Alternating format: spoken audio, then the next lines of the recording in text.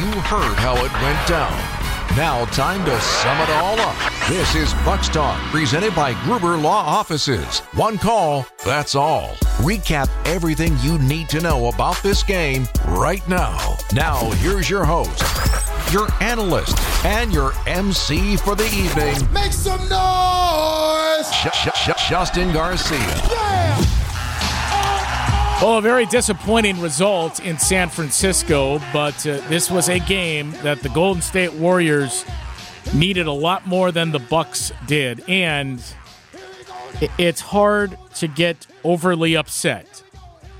Losing a game without Giannis in a place where the Warriors seemingly never lose. One of the best home teams in all of basketball, and if you were listening to our radio broadcast, if you're watching on TV, you could certainly get the sense why and feel the energy that was coming through in that building. But you just knew when it was an 8-point lead, it wasn't safe. This is a Warriors team that can erase margins in no time, and that's what we saw. But this is still a very tough pill to swallow for the Bucks, who really, up until the final 30 seconds, did more than enough to win this game. And an 8-point lead with 2.5 minutes left, your defense seemingly holding the Warriors in check.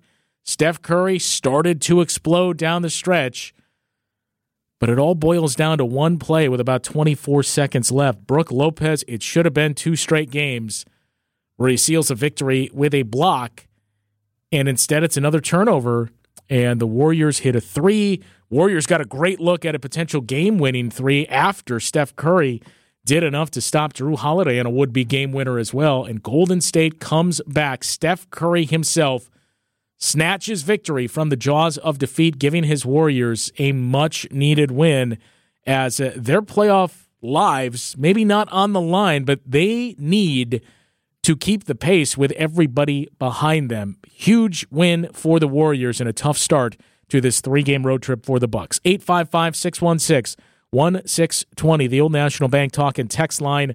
Old National Bank, get old. 22 points from Steph Curry in the fourth quarter and overtime. Scored 36, 22 of them came in the final 17 minutes of this game. And Golden State now still 6th in the Western Conference. It's really a matter of making sure you don't fall into the play-in tournament for the Warriors. And look, right now, 5 through 13 in the West is separated by 3 games in the loss column.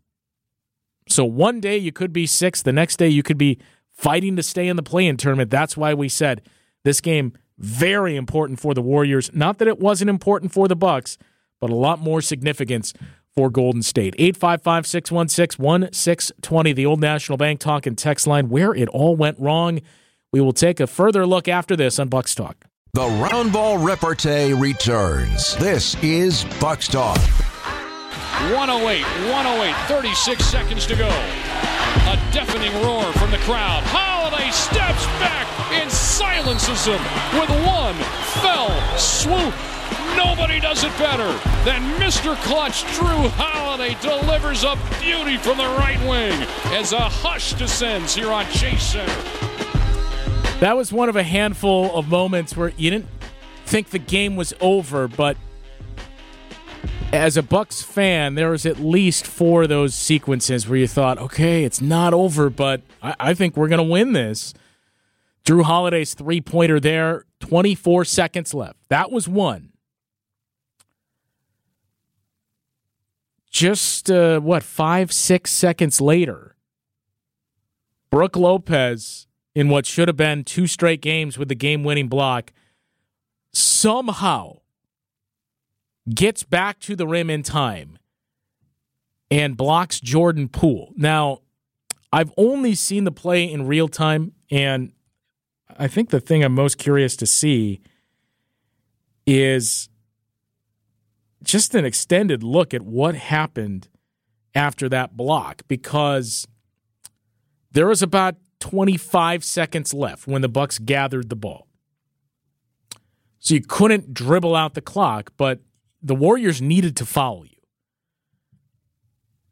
And Brook Lopez gets the block. He gets it into the hands of Drew Holiday. Before you know it, Drew Holiday's up the floor, but he's going towards the sideline where all of Golden State's defenders had already started to funnel. And next thing you know, the ball is out of bounds, and it's Warriors ball. So I think we're all still looking for a better angle view at that sequence to see, well, what happened there? And how did Drew Holiday lose the ball? But also, it's easy to be the armchair quarterback, and hindsight is 20/20. But, man, if you would just slow things down there, and Brook Lopez gathers, get it in the hands of Chris Middleton, who you could see darting over on the other side, go up the floor, use that full 8 seconds, make Golden State foul you, hit the free throws, and look, it's still not over with Steph Curry, as we saw tonight. But if you're up 5 with, at that point, it would have been potentially 15 or so seconds left. Golden State misses their shot, it's done. Even if they hit a 3. Still a one-possession game. You go hit free throws, you hit them both, and then the game is probably over. So that Holiday 3 was a moment where you thought, okay, they're going to win this. The Lopez block is when you definitely thought they were going to win it. After Steph Curry took that early 3, you looked at it and you said, well, at least we have a lot of time here. And that's another play where I thought overall Javon Carter did a really good job, a pretty good job sticking with Drew Holiday.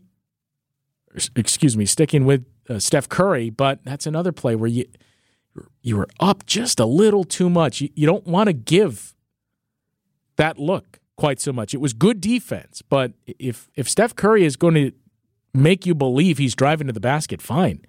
It's a 3-point game. Let him take that. But Steph Curry, I mean, look, this is why this Warriors team is so good at home. You felt the energy, you could hear it, you could sense it, and the Warriors just have tough shot makers. Steph Curry hit the biggest shots of this game. Drew Holiday started to, but Steph Curry was the one that put this one away. And the Bucks, you know, a game that the Warriors absolutely needed, but this is a tough one to squander for this team. A valiant effort, a great performance by this group. Again, 9 guys played, 7 scored in double figures. This wasn't the Drew Holiday bail us out. This wasn't Brook Lopez scored 30 or Chris Middleton went off. This was very balanced. You saw a lot of nice things offensively and especially defensively from this group, which makes you feel really good for the playoffs. You just really noticed the absence of Giannis when the jump shots weren't falling too. Joe Ingles, we'll get to this in a moment, but some of those nice things you saw offensively, a lot of it revolved around Joe Ingles. But I'm not going to sit here and say if you're up by 8 with 2.5 minutes left, you got to win the game, especially against the Warriors. 2.5 minutes is a lot of time, and we have seen, not just from the Bucks, every team in the NBA, we have seen leads much larger than 8 disappear in much less time than 2.5 minutes. I mean, go back a week ago against Philadelphia. But when you're up 3, that blocked shot is where you should have won the game. 855-616-1620, the Old National Bank talk and text line. Let's head out to the phone lines and check in with Dick in Port Washington. Curious to hear your thoughts on this one, Dick. Well, I think the play that you described where Drew kind of went to the coffin, if there's a coffin corner at midcourt, that wasn't good. It was just knocked out. I think it was Steele. I don't know who it was at that point. And it just seemed rushed. Like, you didn't need to get up the floor that quickly. Make them foul you. No. We're up by 3, okay? But, you know, I can live with that. I had this, I think I called in a couple of weeks ago. I had this baby as a loss anyways. Yep. So I'm not upset by that. What I'm kind of upset about is when we had a chance and right before overtime, I don't understand the play Bud called. And to send Drew through the middle with he is the only superstar on the court at that point. Ingles was wide open. I don't understand what the thought was. Well, take it to the teeth. I don't get it. Well, I think we would have been better off even getting Chris or Ingles. Actually, with Ingles inbound, I was waiting to see Lopez go to the hoop think and toss it high. Yeah. And lay it in. So I wonder about that, but I think the concern is it's kind of a catch-22 where maybe you score on that, just as we saw in Dallas earlier this year, but then you give Steph Curry, who had been on a heater a whole lot of time. So I think they really, really wanted to make sure whatever they do, you get an isolation, and if not run out the entire clock, you leave about a second left, which is what we saw. Yeah, but they didn't do it. It was 1.9 left, I think, because if Green hits Curry to the side, this game wouldn't have went to overtime. Yeah. Green took the last shot at regulation and missed it. Yeah. And Curry was standing there open. Yeah. What I don't get I'm not dissing on Drew at all. I mean, a great game. The play call, you drive everybody to the middle.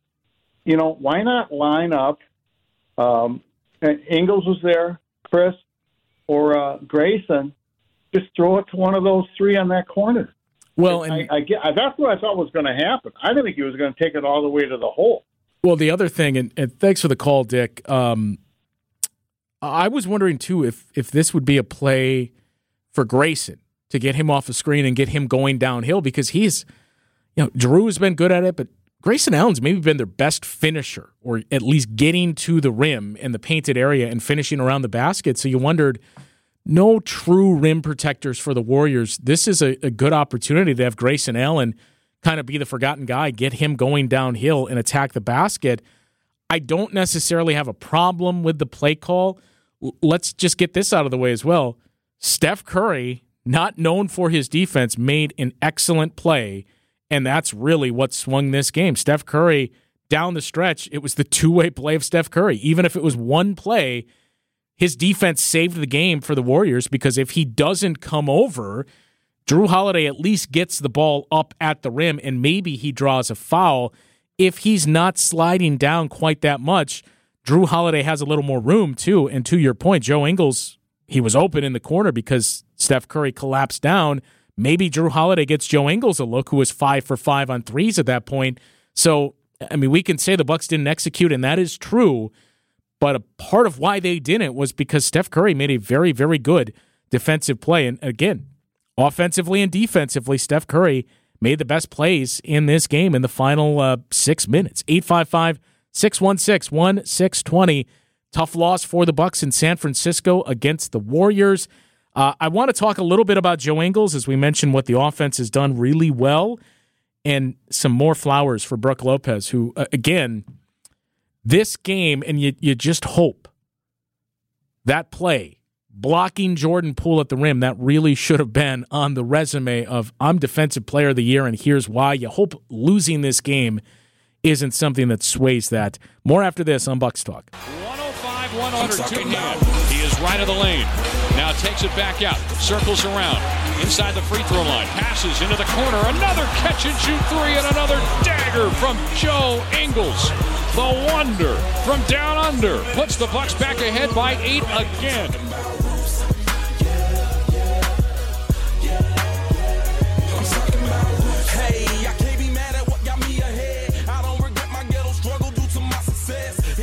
Tough loss for the Bucks tonight. Joe Ingles was big, though. Started the game 5 of 5 on threes. He hit some big ones in the fourth quarter. And it had all the makings of, man, this is a really good, maybe best win of the season, to go on the road, to go into San Francisco against the Warriors, where coming into tonight, the Warriors were 27-7 at home. You win that game without Giannis, it would have pushed the Bucks to 21-12 on the road, tying the Boston Celtics for the best road record in basketball, but the valiant effort comes up short. And, look, this is a game. There are no moral victories. You should have won this game. This doesn't mean the Celtics are going to catch you. This doesn't mean, there's areas of concern for the Bucks.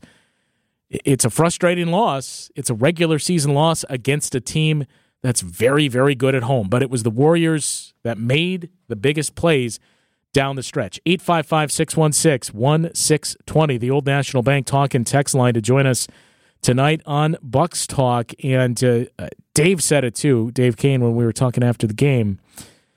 Games like this, it's always fun. And I was talking about it too with my friend Camille of the Technical Foul podcast, Camille Davis, who pointed out as well, and it's just fun to watch Steph cook. Like, you know what? It is.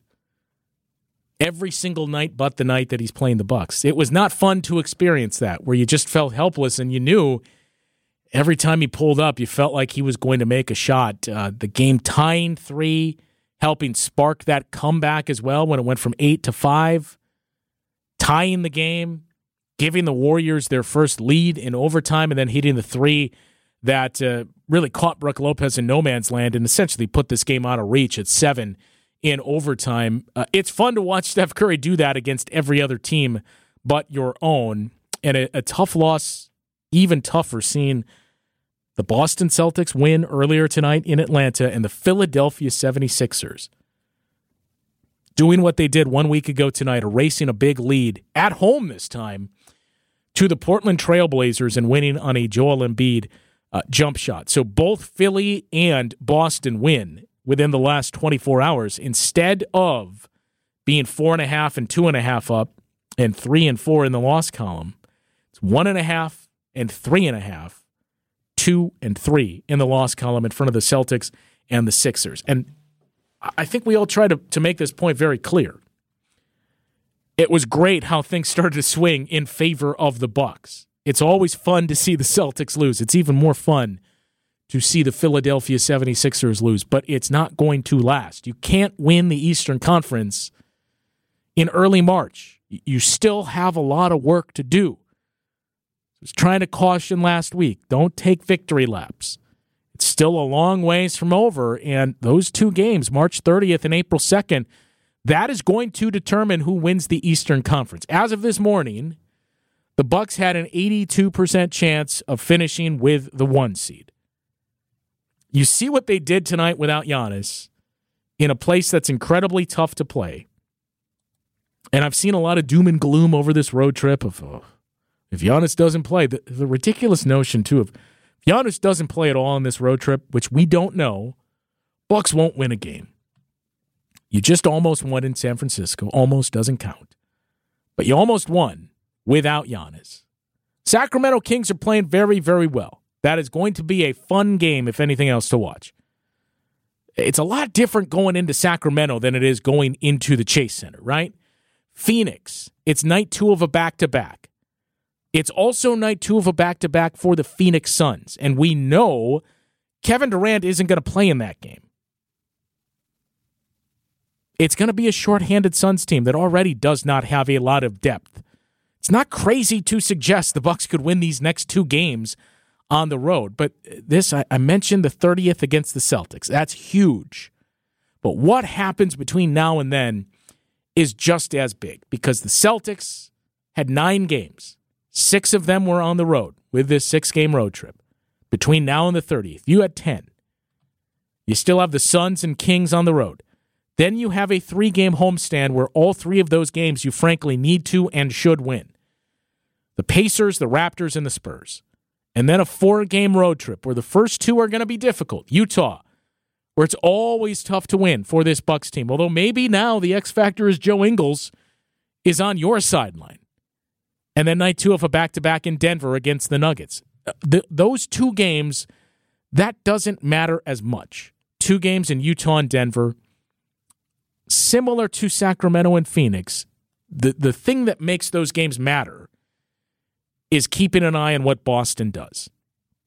But after those 2 games, you're on the road in Detroit and Indiana. Detroit, by the way, is 0-12 within their division. You should win that game, too. So there's still a good chance this team, with those 10 games they had between now and the matchup with the Celtics, to realistically think and expect they could go 7-3, that is not out of the cards. It's a team that's won 22 now of their last 26 games. If you do that, you're going to go into that game against the Celtics in the same spot you are now. And if that's the case and you win that game and it's 3 or 4 games in the loss, it's over. You've essentially clinched it. You just can't have a bad 4 or 5 game stretch And now that this team is healthy, we've seen them seemingly put that behind them. 855-616-1620, the Old National Bank talk and text line. Frustrating night as the Bucks fall in San Francisco to the Golden State Warriors in overtime in a game that it felt like at least 3 or 4 times you had victory in hand. More news besides just the wins that we mentioned for Philadelphia and Boston. I have some more news that I don't think Bucks fans will be happy with, but I think it's time we start to accept it. I'll tell you what it is after this on Bucks Talk.